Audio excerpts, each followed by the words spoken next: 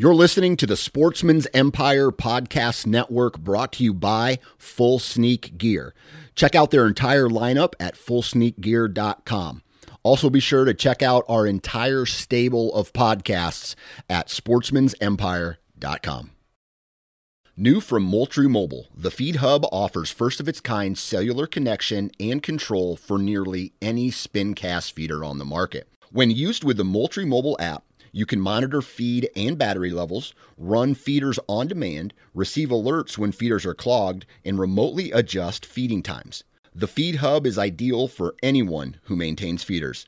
Remove the guesswork and save time by planning feeder maintenance before you drive to your hunting property. For more information, visit MoultrieMobile.com. Interstate Batteries has been a proud supporter of the Sportsman's Nation since day one. They offer just about every battery under the sun, from car and truck batteries to batteries for your trail cameras and rangefinders. Select retail locations even offer cell phone repair and cracked screen repair. Find a local retail location at interstatebatteries.com. Interstate Batteries, outrageously dependable. Welcome back, folks. Time for another episode. And we've got ice here in Michigan, finally.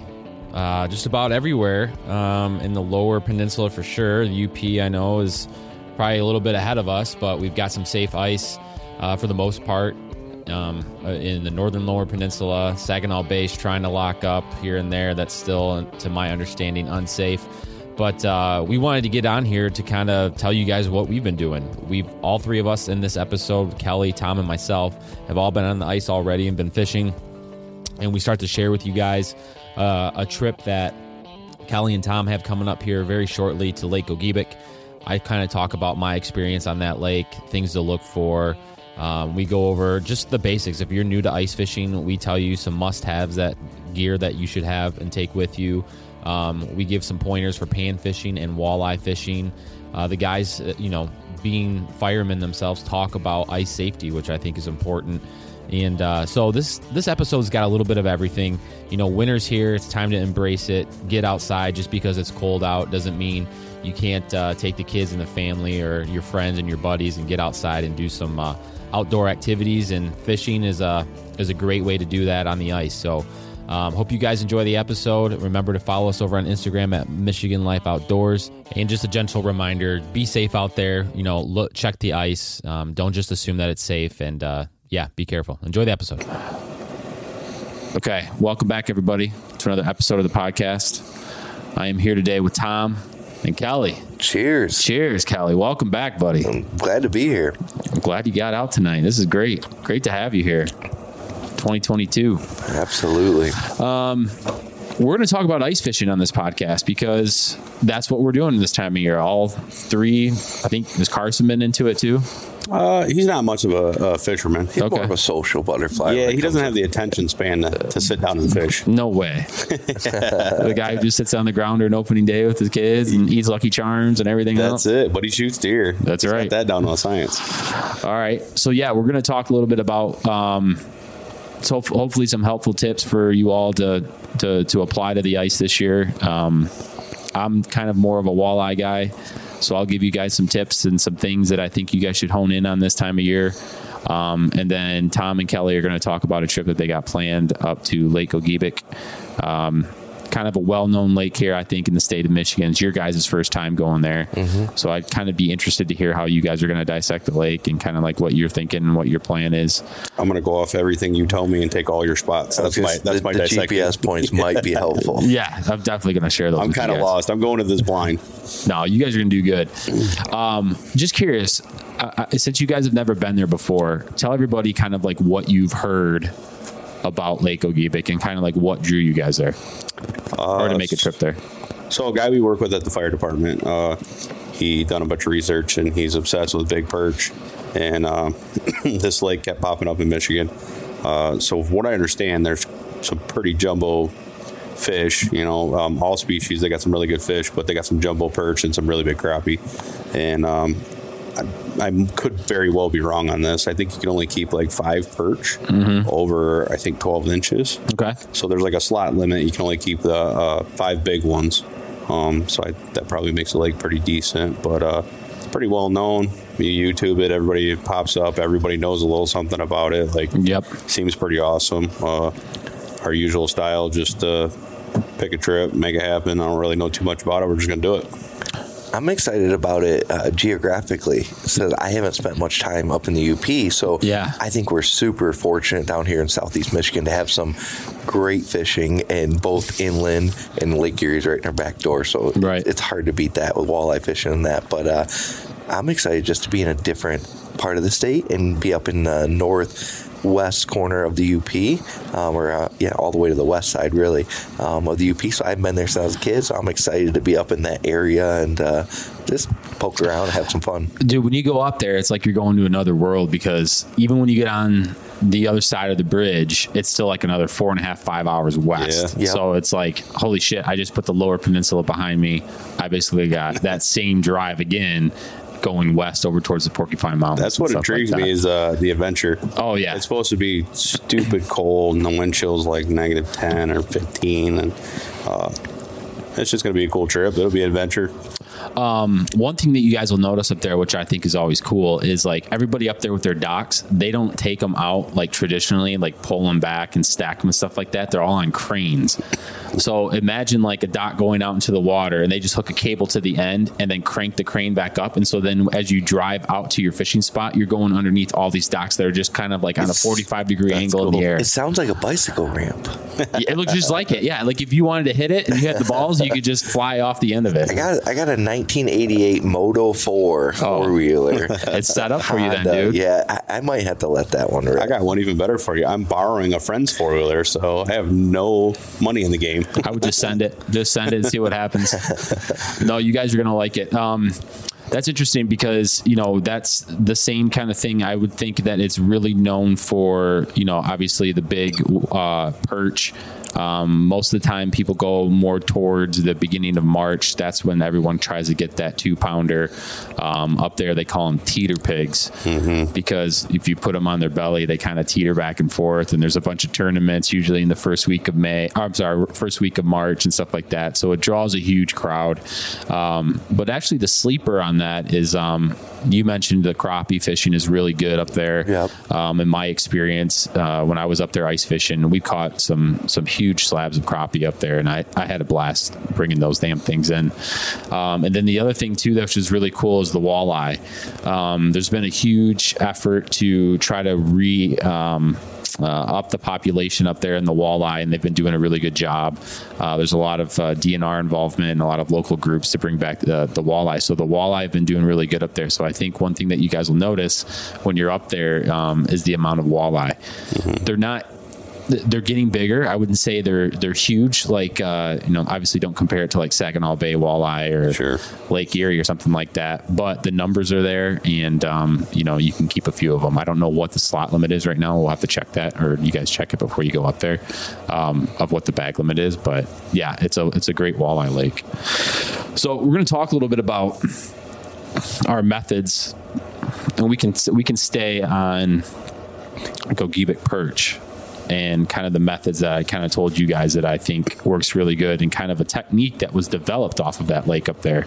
And anybody listening to this, they'll know the snare rods. Any ice fisherman that's been around for a while could probably heard of JT Outdoor Products. Their snare rod that was kind of invented on this lake. And if anyone doesn't know what a snare rod is, imagine about a 36, 32, they come in different lengths, ice rod that has a really soft, fast action tip that will meet up with a hard carbon backbone. And what happens is, it's just like this sounds like a snare.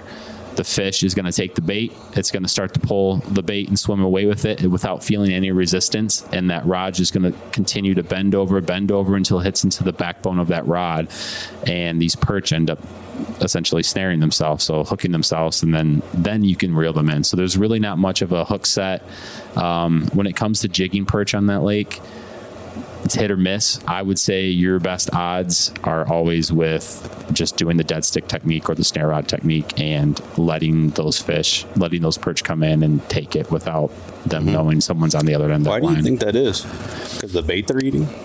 Dude, I don't know. So I was thinking about that. One, I think, is the bait that they're eating.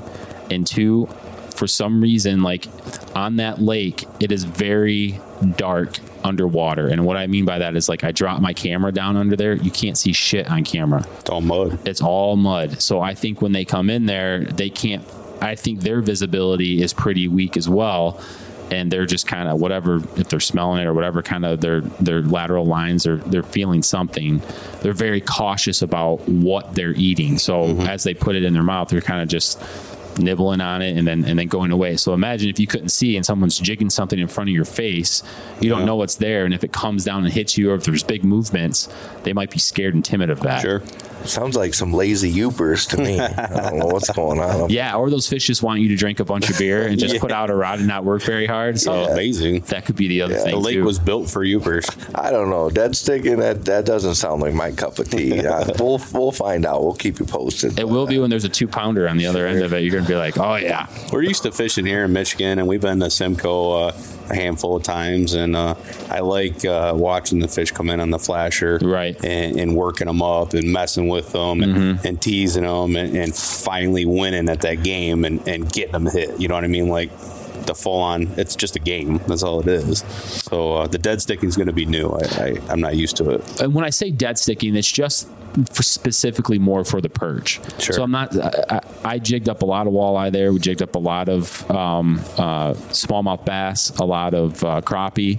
So the jigging game still exists there. It's just not for the perch, which That's is really kind weird. of, which is what you want it to be for. Sure. More to be honest Weird with that you. one species have singled that out. Right. The other species will go after it, and then the perch don't.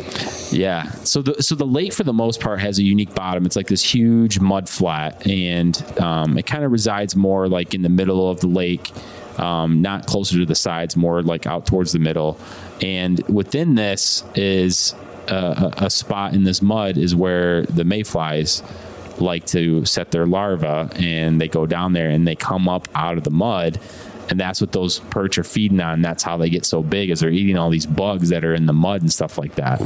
So when you go out there, traditionally, from what guys would typically, if they tip a small spoon with a minnow head, that's how they get perch in the past, or small plastics. Not saying that those techniques won't work, but the thing that you want to put on your line up there are called wigglers. Everybody knows about it, especially the locals and all the bait shops up there. They have a shit ton of wigglers on hand. And when you go there, you just want to get as many as you can and prevent them from freezing. You want to keep them alive, and you want to keep them doing exactly what they sound like, wiggling on the end of your hook. So that'd be my advice to obviously you guys and anybody else going up there is just do that technique and see what happens. How much ice do you think they'll have about now? Shit, I think they'll have 8 to 10 inches. Well, good. I'm glad you didn't say 4 foot, because that's what at Simcoe we were putting extenders on. I can handle 8, 10 inches. 6 foot. Yeah, we couldn't get through with the standard augers. We were putting extensions on. Oh shit! You got to put those huge ass extensions Even with on. the extensions, it wouldn't pop through to like the last couple inches. You were burying your drill in the ice, or in the, like, it's crazy. I mean, I could be wrong. I mean, I don't. Maybe they have a foot. I mean, I don't know. I'm not sure. I'm sure they probably have quite a bit, but not that much. I would say in February you'd be in trouble and you'd be looking for extensions there. But it's still January when you guys are going up, so I think you should be okay. Obviously, you'll be good with snow machines on there of any size. But yeah, so that's the perch game on Gogebic.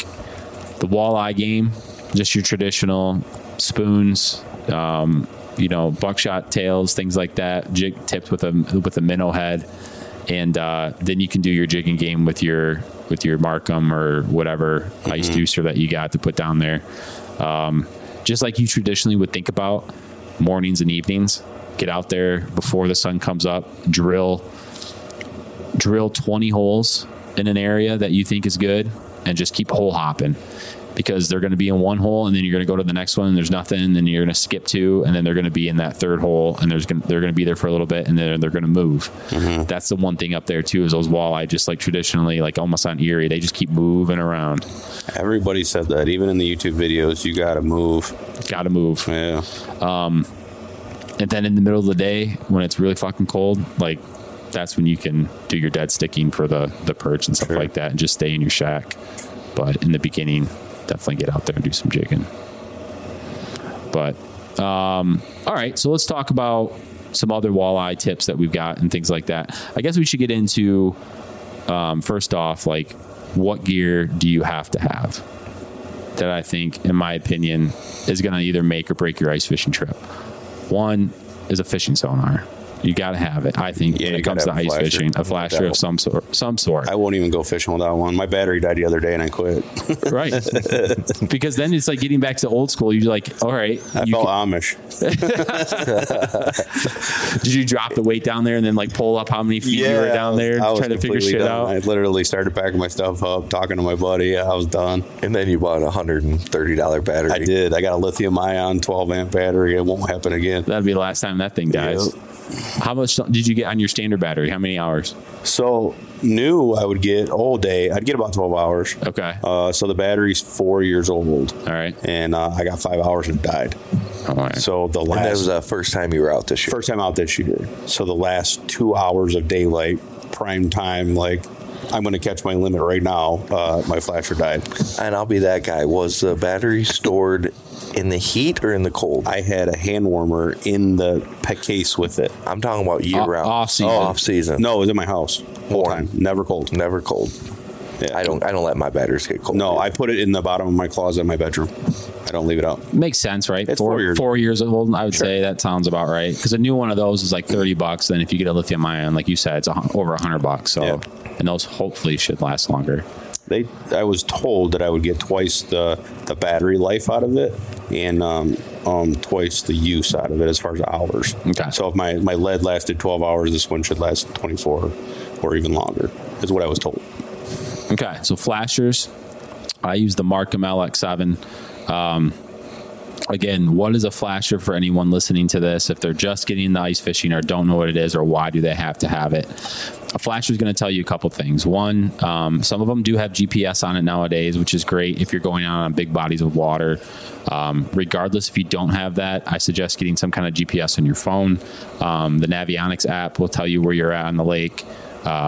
Probably Onyx would show you somewhere where you're on the lake at some point. It doesn't show you depths, but it shows you lat long. Right. As long as, like, I'm talking if you go on a big lake and you don't know where you came on shore at, or if it comes in whiteout conditions and your tracks are gone, how do you get back? It's always important probably to have a GPS on you. Mm-hmm. The second thing that the flasher is going to tell you is your depth. So one thing about ice fishing, something that you always want to focus on are different depths. So if it's a steep drop off, those are always good spots to kind of hang out in.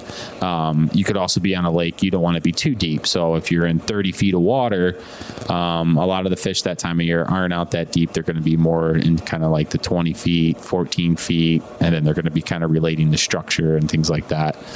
You also don't want to be drilling a hole and, you know, you think that you're way out in the lake, but really that lake is shallow and you're only in 2 feet of water. So then you're, you know what I mean? So the flasher is really going to kind of help you get into that zone that you really want to be in with depth. Thirdly, the next thing the flasher is going to show you is your lure and how deep in the water column your lure is. This is important because you're also going to start to see the fish show up on the flasher and you're going to see where they're hanging out at. So, for example, if you go all the way down to the bottom and you're only 6 inches off the bottom, but you're seeing and you're marking fish 3 feet up, you know that you're too far down, too deep, that they're not hanging there and that they're cruising, 11 feet out of the 14 feet deep or wherever they're at. So it's super important. Kind of like what you said, when you're done and you're done seeing fish and you don't know where they're at anymore. Yeah. Like you said, you're like, what's the point of I've only been out once this year and it literally happened to me.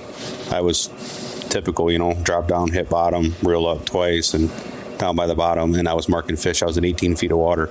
I was marking them at 10 and 12 feet. Right. And I would come up, have to mess with them, jig them a little bit, and they would hit it at 10 and 12 feet. Exactly. And they weren't on the bottom. Right. So, I mean, if you didn't have a flasher, you would never know that. Right. So, again, that's a good point. So, the fourth thing that the flasher is going to do is going to tell you fish behavior. How are they reacting to your bait? So most of the time when you look down your hole, you're not going to be able to see the fish, but on your flasher, you'll be able to see them. Usually they're typically like a big fish is a red mark, or if you have a traditional one that's just showing you like black bars or something like that, there might be a thicker black bar or something like that. But basically what it's going to show you is that fish chasing your bait?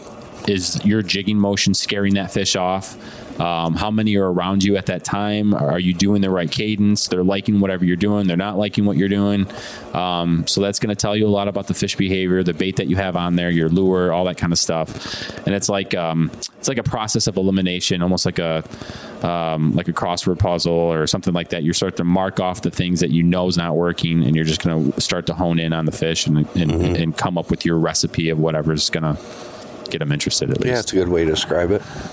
It's crazy because they're, like me personally, I don't have a rhyme or a reason why it's working or why it's not working. You just know, cool, this one chased it up, and then every fish you catch after that, they all go up. Right. Or they hit it on the way down, you know what I mean? Like it's whatever works for that one fish, it tends to work for all the other ones too. And flashers they can get out of control with pricing. So you don't need to you don't need to spend $900 on if you don't think you're going to be ice fishing that much, or you're just getting into ice fishing, or however you want to pursue it. You can get a decent flasher that's telling you everything that we just talked about for $200, $250. Yeah, I think the base Vexilar is like $250. Yeah, and get online, because there's the guys out there that always want to upgrade, so they're going to sell their older stuff that still works perfectly fine, but for whatever reason they need all the new bells and whistles. Like the big thing on ice fishing the last couple of years is Panoptics. Yeah, the live scope. The thing's bad. That's like $3,000 that you have out on the ice just for finding out where the fish are at. That's another story.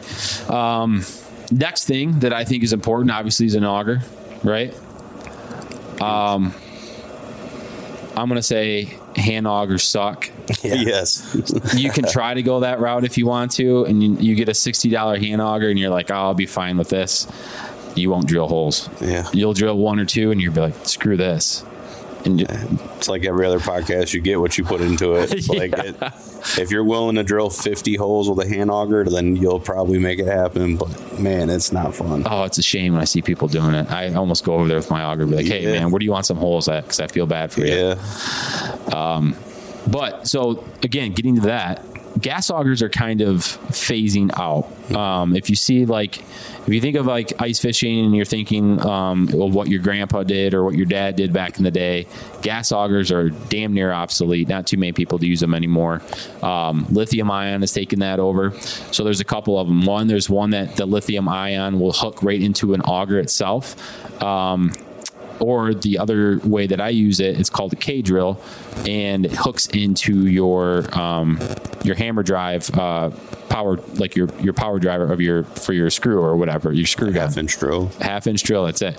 And it's got to be a hammer drill, or typically that's what they recommend. Mm-hmm. So if you have a hammer drill laying around at home, whether that be a DeWalt, a Milwaukee, whatever it is, there's something called a K-drill. It's super affordable. It's like $120 for the drill.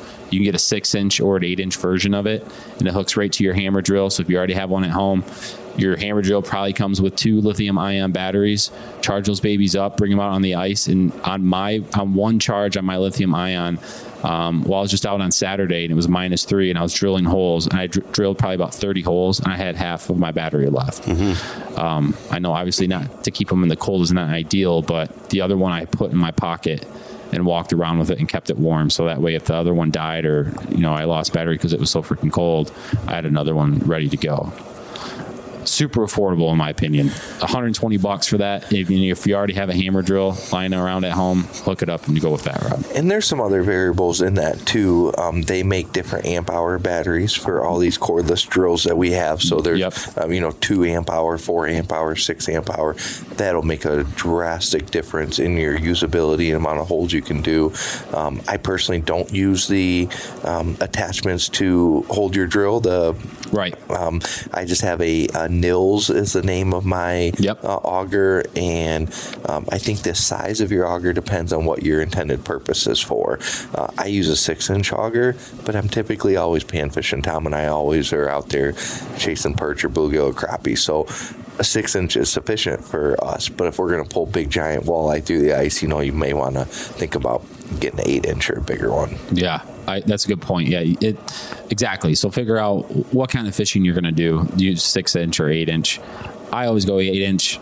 back in the day, they used to make 10-inch augers. Mm-hmm. I mean, that's a pretty big hole that you're staring at in the ice. And a lot of times if your foot goes through it in the shanty, you're going to be up to your knees in water. I've done that a few times. Yeah. So that's probably, whoop, shit, I spilled my beer. Sorry about that. That's probably the second thing that you need. That's most important. Third thing I would get to is just a decent ice fishing rod.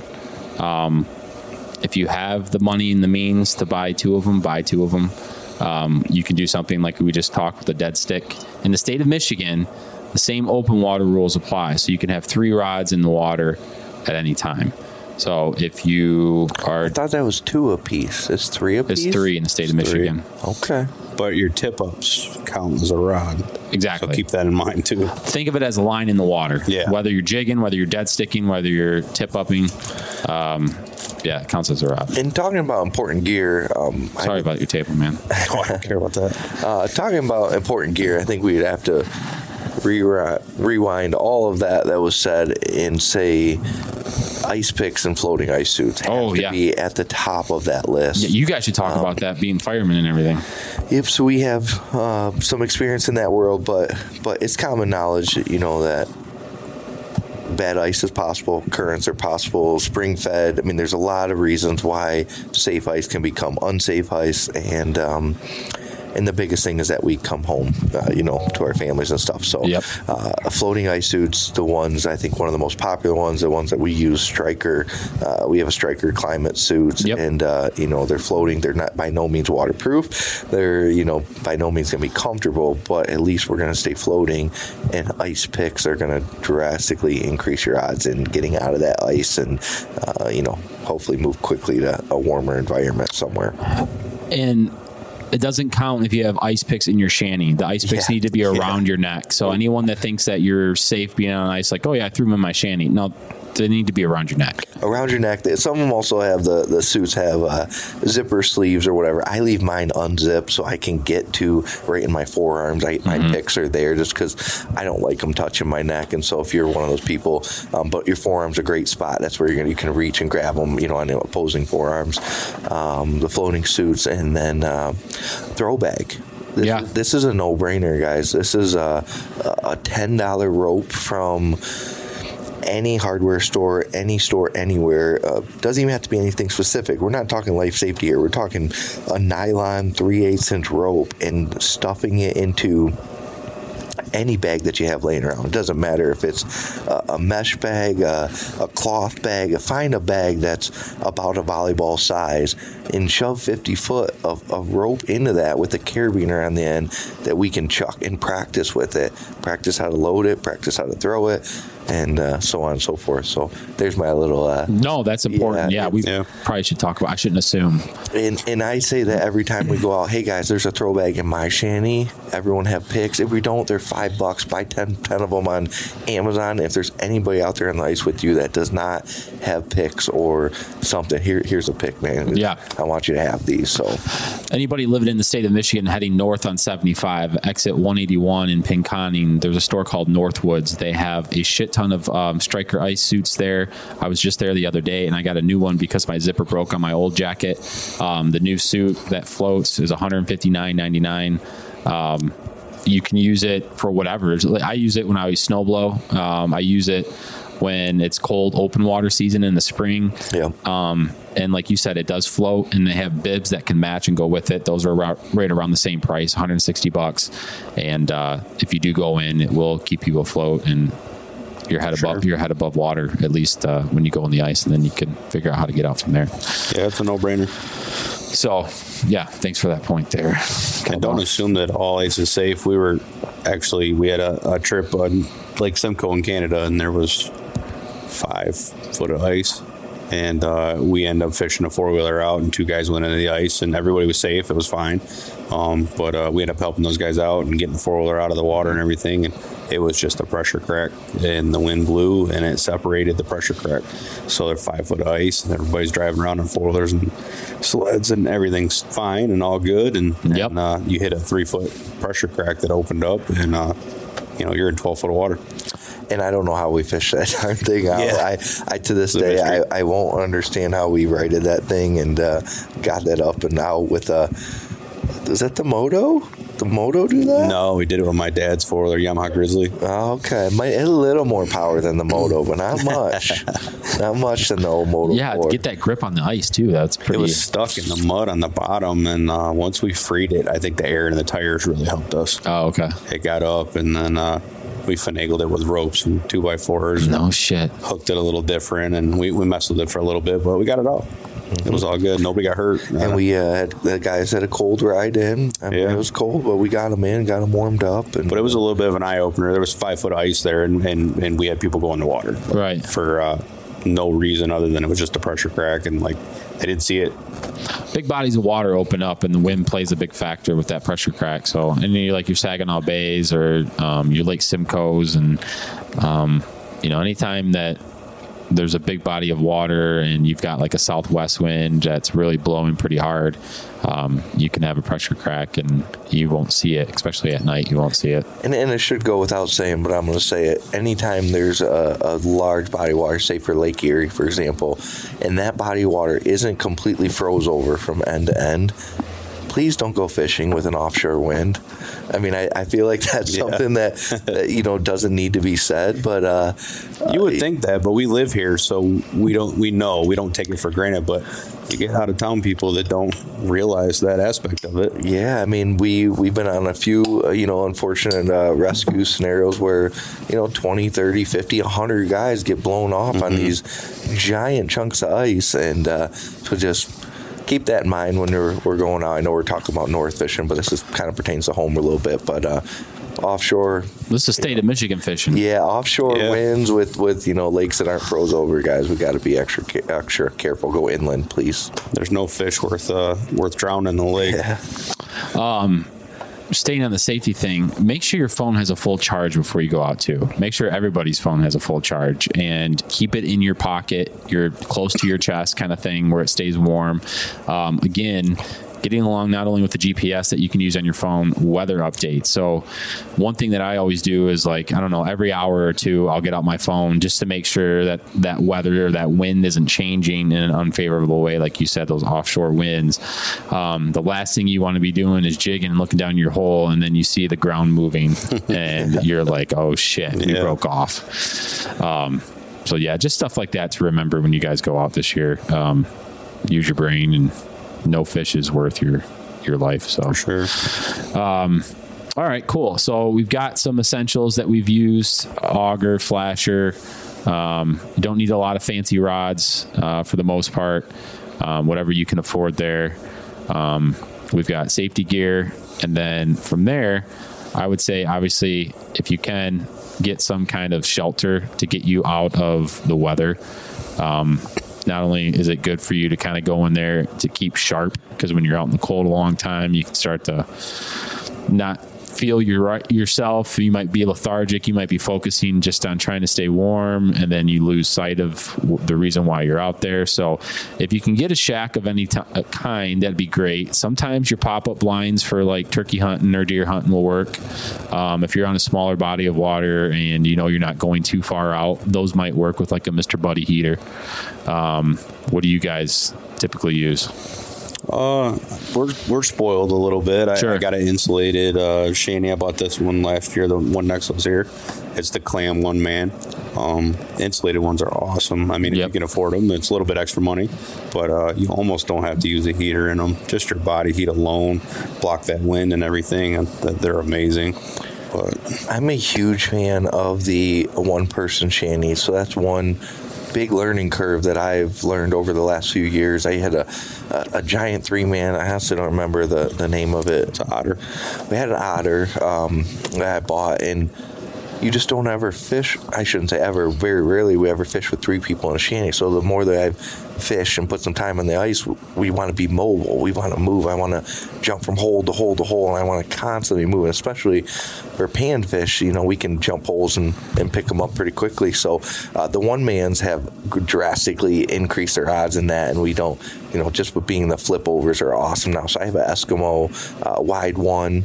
Just that little bit of width extra helps you in the front, and I love it. And Tom and I, sometimes we're 2 foot apart with our shanties, another time we're 50 yards or 100 apart or whatever, but being able to be mobile has been a huge asset to us. Yeah, I had the Freybill there for a while. It was a 2-man shanty, but the fact that I could flip it over, it goes into like this big plastic tub, or think of it like a sled, like a jet sled that it goes into. You could throw all your gear in there, and then whether it's hooked up to your snowmobile or if you're just walking, you can just start moving and go to another spot, flip it right back over your head and keep fishing. They do make other ones that are kind of like a big pop-up tent style that can fit like 8 people. Those are massive. I get it why people have it. If you want to be with your buddies and, be in a social environment and you don't plan on moving a lot and you're okay with just sitting in one spot. Maybe you got some kids. You can put them up. They're great for that. But like Kelly was saying, if you want to be mobile, those are pretty affordable too. The one-man shanties. I know Chappelle, I think is the name of it, makes one that's pretty affordable. It's like $250, $300. You can really go nuts with them. I mean, yours is really nice, Tom. We're looking at yours right now, drying out in here. You've obviously got the thermal version. I think I paid like maybe $450. Yeah, there you go. So you can find some that are super affordable.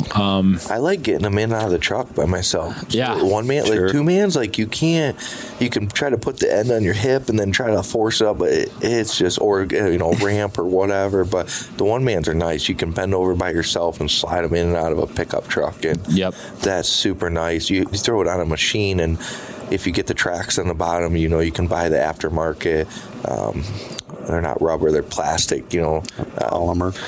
Yeah, nylon. put those on, and then they're great, man. They pull behind like you don't even feel them. They're awesome. And as long as you take care of them, they'll last you years. When you get home, like you're doing right now, Tom, open them up, let them dry out, and they'll last you damn near a lifetime. Yeah. So shanty, I think would be a good bet. Other than that, just start fishing.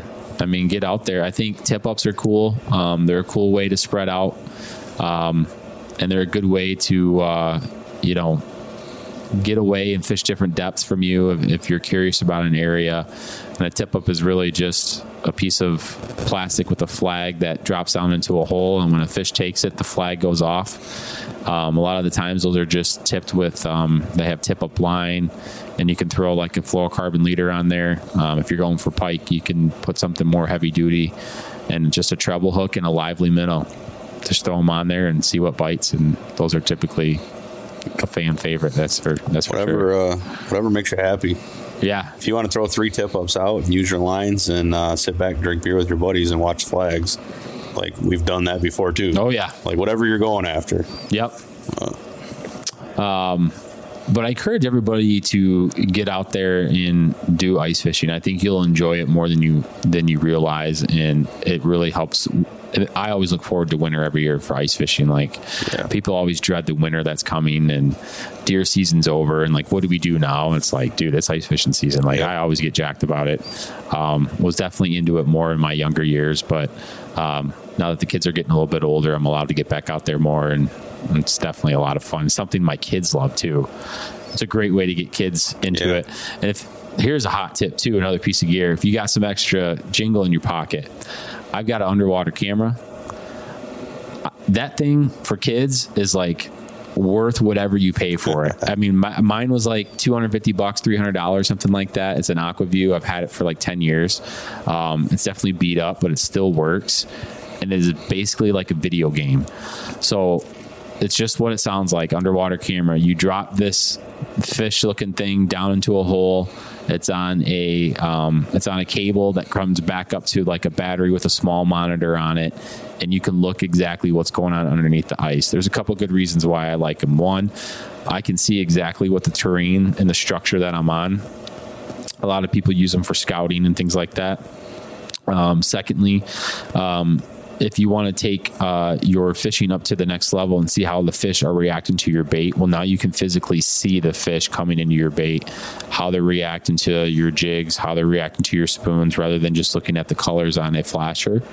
And then thirdly, the good thing too is you can see a lot of the times, especially on a light bite, is you'll know when they inhale the bait, because sometimes they'll inhale it and spit it right back out, and you don't even know when you're jigging if they did that or not on a flasher.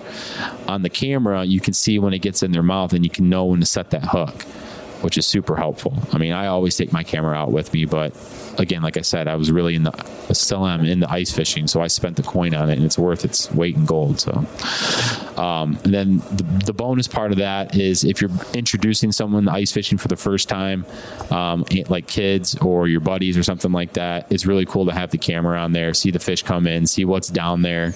If you do have a mark on your flasher, now you know exactly what that fish is. Is it a walleye? Is it a pike? Is it a perch? Whatever it is. So I highly suggest if you've got some extra money, invest in a good camera, because it's really nice. You guys ever use the camera? Yeah, I had one for a while. It was cool. Sometimes I couldn't see it. The water was really dark.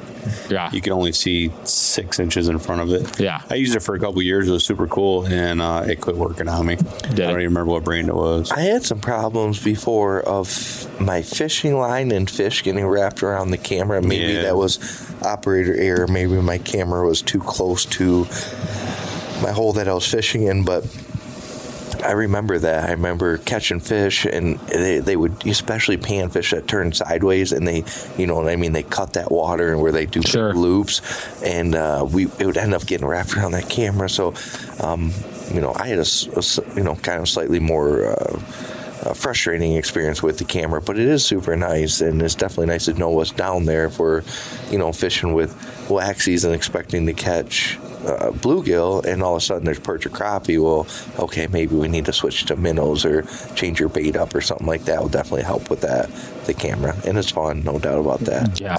It's frustrating. You see a 40-inch northern come by, and you're like, jig, jig, jig, jig, jig, come on, hit it, and they just swim right by it. It's like hitting a panic button. You're like, oh shit, here it is.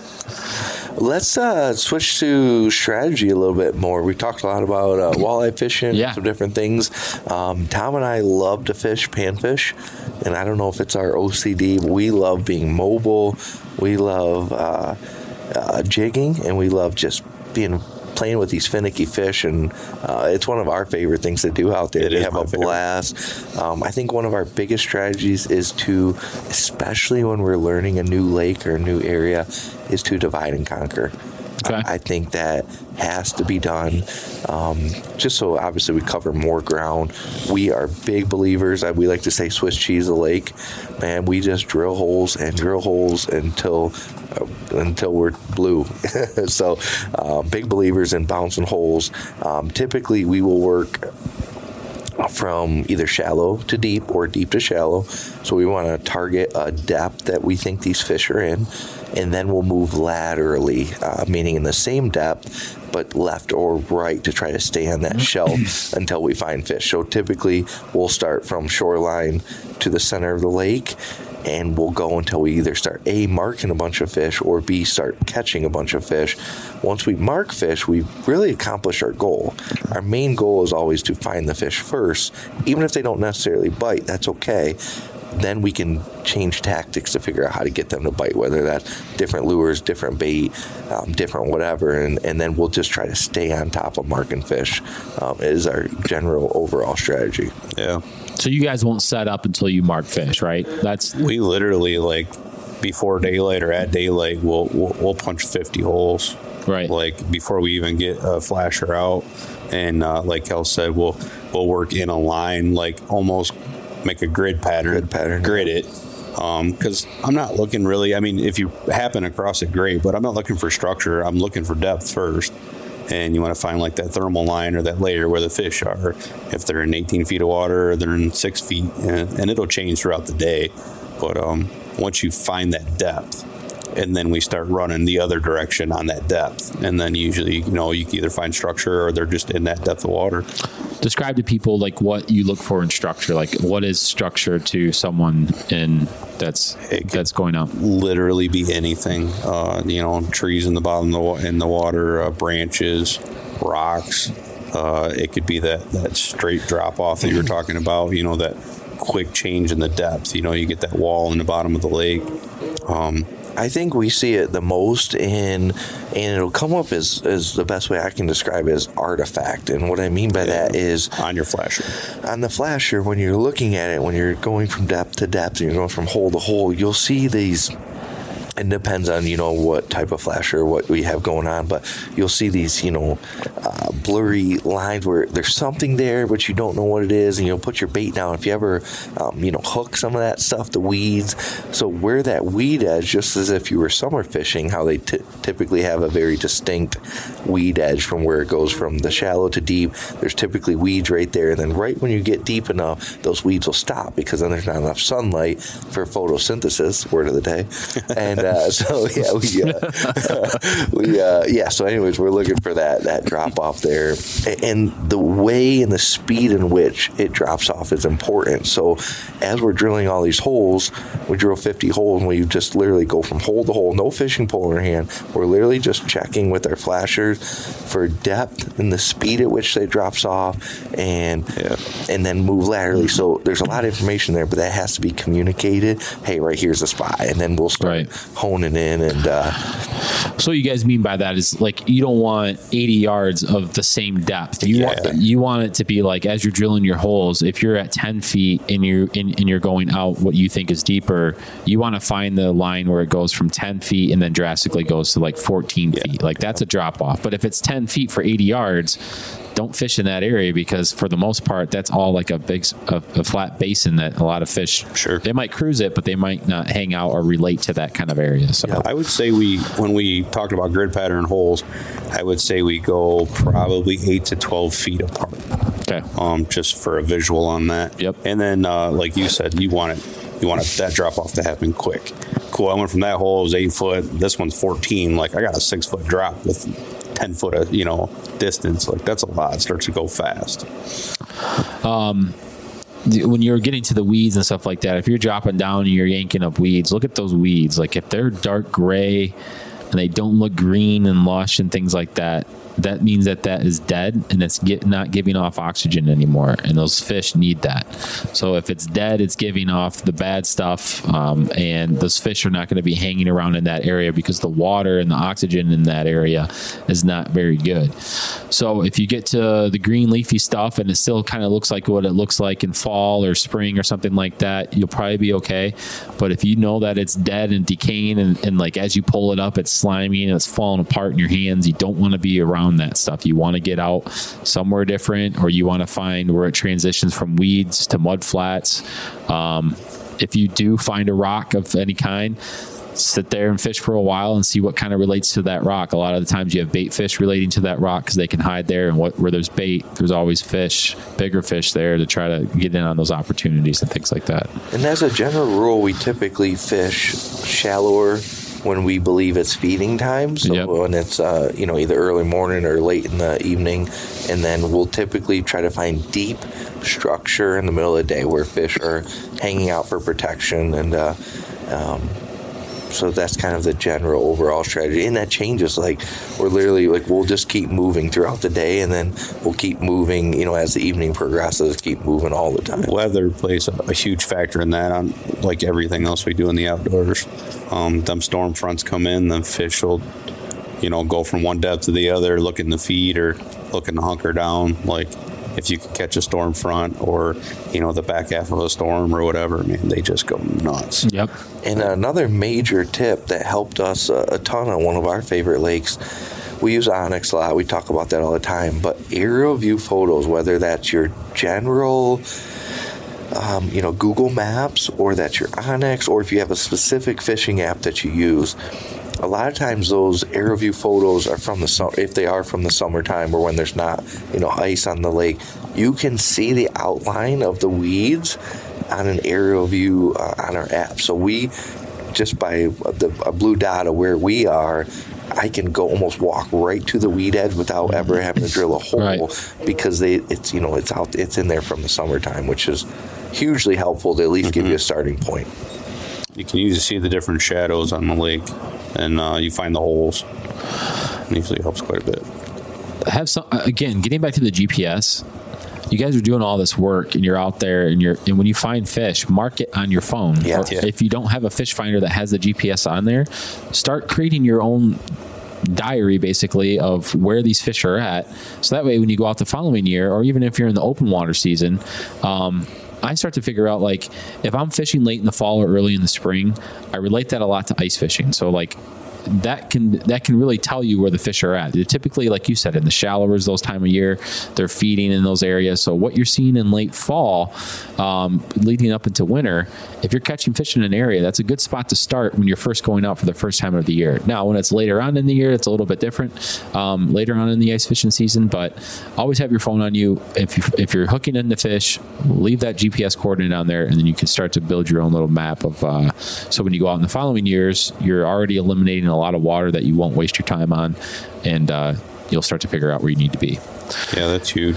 I got a question for you guys when it comes to panfish, artificial versus live bait. What is your guys' opinion? Man, I like live, but if you're good at the artificial, man, you can make it happen. My brother-in-law is phenomenal at it. He's really good at it. He gets the big ones to bite. I think it depends on the fish you're targeting, bluegill, perch, obviously, and how aggressive they are that day. So if they're not wanting to chase bait, I would go with live, and you use a smaller jig head and a smaller waxy, and you keep the bait small and they're real finicky. If they're aggressive, I think you can get away with going with that big jig head and that big plastic, and man, they hammer it. I think it's more timing than anything and how aggressive the fish are, but we tend to use live bait more. I like live. I think there is a benefit to plastics, being that they typically stay hooked longer. It's less resetting time, and so that's an advantage for sure. I've always had good success, but to be fair, I haven't spent a lot of time on plastic. But like Tom was saying, there's some guys that live by them. They're awesome. I think the big thing, bigger than live or plastic, is how you hook it. Okay. I think that how you set your bait on that jig, and I was the old school. My dad taught me when I was a kid, and putting the big night crawler on. You put the night crawler on the whole hook, right? You feed it in like a big C, and through the head to follow the shape of the hook. Follow the shape of the hook, and you got this big worm hook on there. Well, he didn't want to keep baiting your line all the time. That's what it was. So the game of ice fishing, these fish are finicky. They're picky. The water's cold. These fish are lethargic. So I think it's really important to just barely hook it, whether the head end or tail end of a spike or waxy or whatever you're using, which is probably two of our favorite bait, to use, and let that thing dangle, man. You need that action, and a lot of times we're just very fine rods and just jiggling right in front of their face and trying to tease them into biting, and as you mentioned, a lot of times they just suck that in. So having a sensitive rod will drastically help, as well as a flasher, to pick up on some of those fish where they suck it in, they spit it out. So just let that bait dangle there, whether it's plastic or live bait. You gotta have as much action as possible. You hit on that earlier about stuff that was the go-to that we have to have. I think if you have a sensitive rod, we use the 13 Fishing, the tickle sticks. I think it would increase, like, you catch 50% more fish. They hit that and bump it or suck it in, and you can't even see it on a normal rod, that doesn't have that extra sensitive tip on it. Yeah, and what they mean by sensitive tip is, like, it'll be in the store, they'll call it like a fast action tip. Yeah. There's medium, there's fast action, there's medium light, things like that. So you want to stay in the light, the fast action tips is kind of what you want to get to when it comes to panfish. There's almost no movement in that tip when they suck it in, especially if they're lethargic and they're just moving a little slow. You almost can't see anything. and you just kind of got to feel it, but if you're using a basic rod that was a little bit stiffer or whatever, I don't think you would ever see that movement on there. Yeah, and you guys don't want to go too heavy with the line either. You want to be a 2 pound, 4 pound line at the most when it comes to panfish. 2 pound you'd probably be fine with. I suggest fluorocarbon. I think that there's no other reason to use anything else, just because it's light. You're going to get a good tactile feel when that bait's in their mouth, and it's hard for them to see that fluorocarbon line as well. So, those are great tips when it comes to pan fishing. I think when I think of ice fishing in Michigan, I think that's a majority of what a lot of people do is pan fishing. It's great for kids. It's great for first timers, and it's a great way to get a lot of fish for your fish fry as well. I love it. Yeah. Where do we fall? I think kids, first timers. What are we doing around? I don't know. No, you guys are doing it. I'm addicted. The more I get into it, like I was sitting in the shanty and I'm leaning back in my nice chair. I'm like, this is great. And then a fish shows up on the screen. I'm like, oh. And then I start to lean forward, right? So pretty soon now I'm in the tripod position. I got my hands on my knee. I'm leaning forward. Then pretty soon my feet that were in front of me go behind me, and I'm leaning forward even more. And I'm leaning right over the hole. And it's just so funny because after a full day ice fishing, my lower back will hurt. And I'm like, this is all over a little baby panfish, and I get so much enjoyment out of it. It is a blast. When those game. Yeah, when those marks come on the flasher, you got to remember to breathe almost. You're just like, you're so into it. You don't want to miss your window, or you just don't want to miss this opportunity because it's fun. You don't know what's down there. You don't know how big it is. You just know that they're right by your lure. And the wife calls you like, how's your relaxing day of fishing? I'm like, relaxing my ass. Yeah, I'm stressed. Like 5 fish are on the screen. I got to bait and rehook and get it down there as fast as possible. You're literally breathing hard to try to get back down there. I love how no matter what we're doing in life, it always comes back to that. It's the game, the challenge. You're deer hunting, trying to kill the big buck, or literally intensely trying to catch a bluegill. Right. It's funny. I'll give a couple quick tips about walleye real quick, and then we'll end this thing because we're at 50 minutes. Walleye, if you're in a lake that has walleye, similar to what these guys said, find the structure, get out there first thing in the morning, have your holes drilled before the sun comes up, put your headlamp on, get out there, drill your holes, be safe, obviously. Find that transition line when it goes from a certain depth, a constant depth, let's say of 8 feet, and let's say it drops off to 15 feet somewhat rapidly. Set up on that transition line and kind of try to figure out whether you have a GPS or a depth finder in a linear pattern, and hug that the entire way and put it out at different depths. So if you're at 8, drill a hole to 10, find it at 10, find the next one to 14, find the next one to 16, and start to kind of go out deeper and deeper, and the walleye will start to show up to tell you where they want to be. Drill your holes ahead of time, like you guys said. Secondly is put a tip up out there as well. When you put a tip up out there and you start to get walleye and tip ups in a depth, that's when you can start to go over there now and start jigging by that tip up hole and get closer to it, because those walleye for some reason are in that certain area for whatever that is, whether it's bait, whether it's a depth change or structure that they're relating to. The next thing about walleye is don't be afraid to be somewhat aggressive with your jigging. One thing I like to do is I like to find where the weed edge and or if there's a transition into a different kind of bottom. So if I know that there's weed somewhere, or if there's mud here, I like to find where the transition line goes to hard bottom, and I'll find that mud in the hard bottom, kind of like where it meets, and I'll start to pound the bottom with my lure to create like a dust cloud. Something with walleyes is they're very curious, so they want to know, why is there a dust cloud over there? What's going on? Is there a fish dying? Whatever it is, and they'll kind of start to come in, and you'll see. If you have a camera, I've seen a lot of the times when the walleye come in, they'll come in almost with their bellies on the ground on that. They'll see that dust cloud, and then you can start to raise that lure up, and they like to feed up. So they'll start to follow it up, and then they'll start to hit it as you slowly bring your hand up, and then you'll just feel that tension on your line all the time, and you're good to go. Mm-hmm. So create some noise, create some commotion to wherever you're at. Be aggressive, and then if they get there and you start to get marks and you think that they're walleye and they're not hitting, then you can start to slow it down. So my call to action is always be aggressive first, make some noise, beat up that bottom a little bit, find those transition lines, and then from there just get ready to move, because just like a lot of the other fish species like that, they're opportunists. They're going to hang there for a little bit, and then they're going to be out and they're going to be going somewhere else. So get ready to move. I like to use spoons. Anything with flash. Walleye see really good at night. So even in low light, they're seeing some flash. They're seeing a lot of things that a lot of other predator fish are not seeing. Other than that, yeah, those are some good tips. yeah. For pound test, 6 pound test is typically good to start with.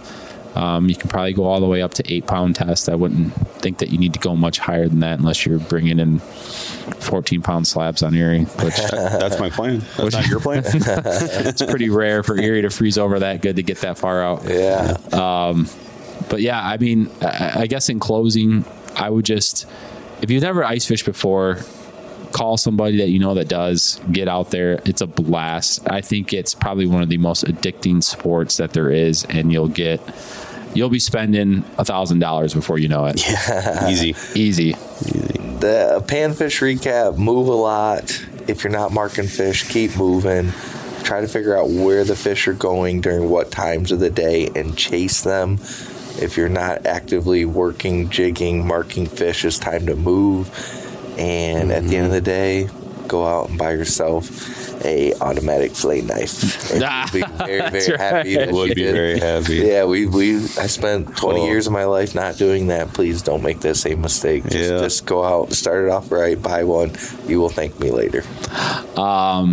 All right, everybody. I think the next podcast, maybe we'll do a recap of your guys' Lake Ogeebic experience. Oh boy, I like it. Yeah. Whether that's good or bad, We'll see. I think Tom, you're spending enough days up there. You should be able to tell us exactly. We'll find something. Yeah, you're going to be in with the locals. You're spending so much time up there. Yeah, that's all right. I'll be saying A. Hey, So I think we'll do a recap on that maybe in the future, and then I think if we can get some kind of commitment out of each other, we need to do an ice fishing trip with all of us, and maybe do a live podcast out in the Shanty or something like that. that'd be super cool. Yeah, it'd be fun. Have to run a generator out there in the ice. Yeah, or get some really good batteries, one of the two. We talked about taking a tent out there on the ice, like a wall tent. Kelly's got some big wall party tents, like 20 by 20, and setting up shop and just staying. You know those big ass shanties that we told you not to get? Well, guess who has one? I do. So we can put that damn I don't thing want up. you guys creeping too close to my holes now. You're too competitive, right? Oh God, you have no idea. Yeah. All right, everybody, stay safe on the ice if you're listening to this, and we'll be back soon and give you guys an update how our season's going. And as always, thanks for listening.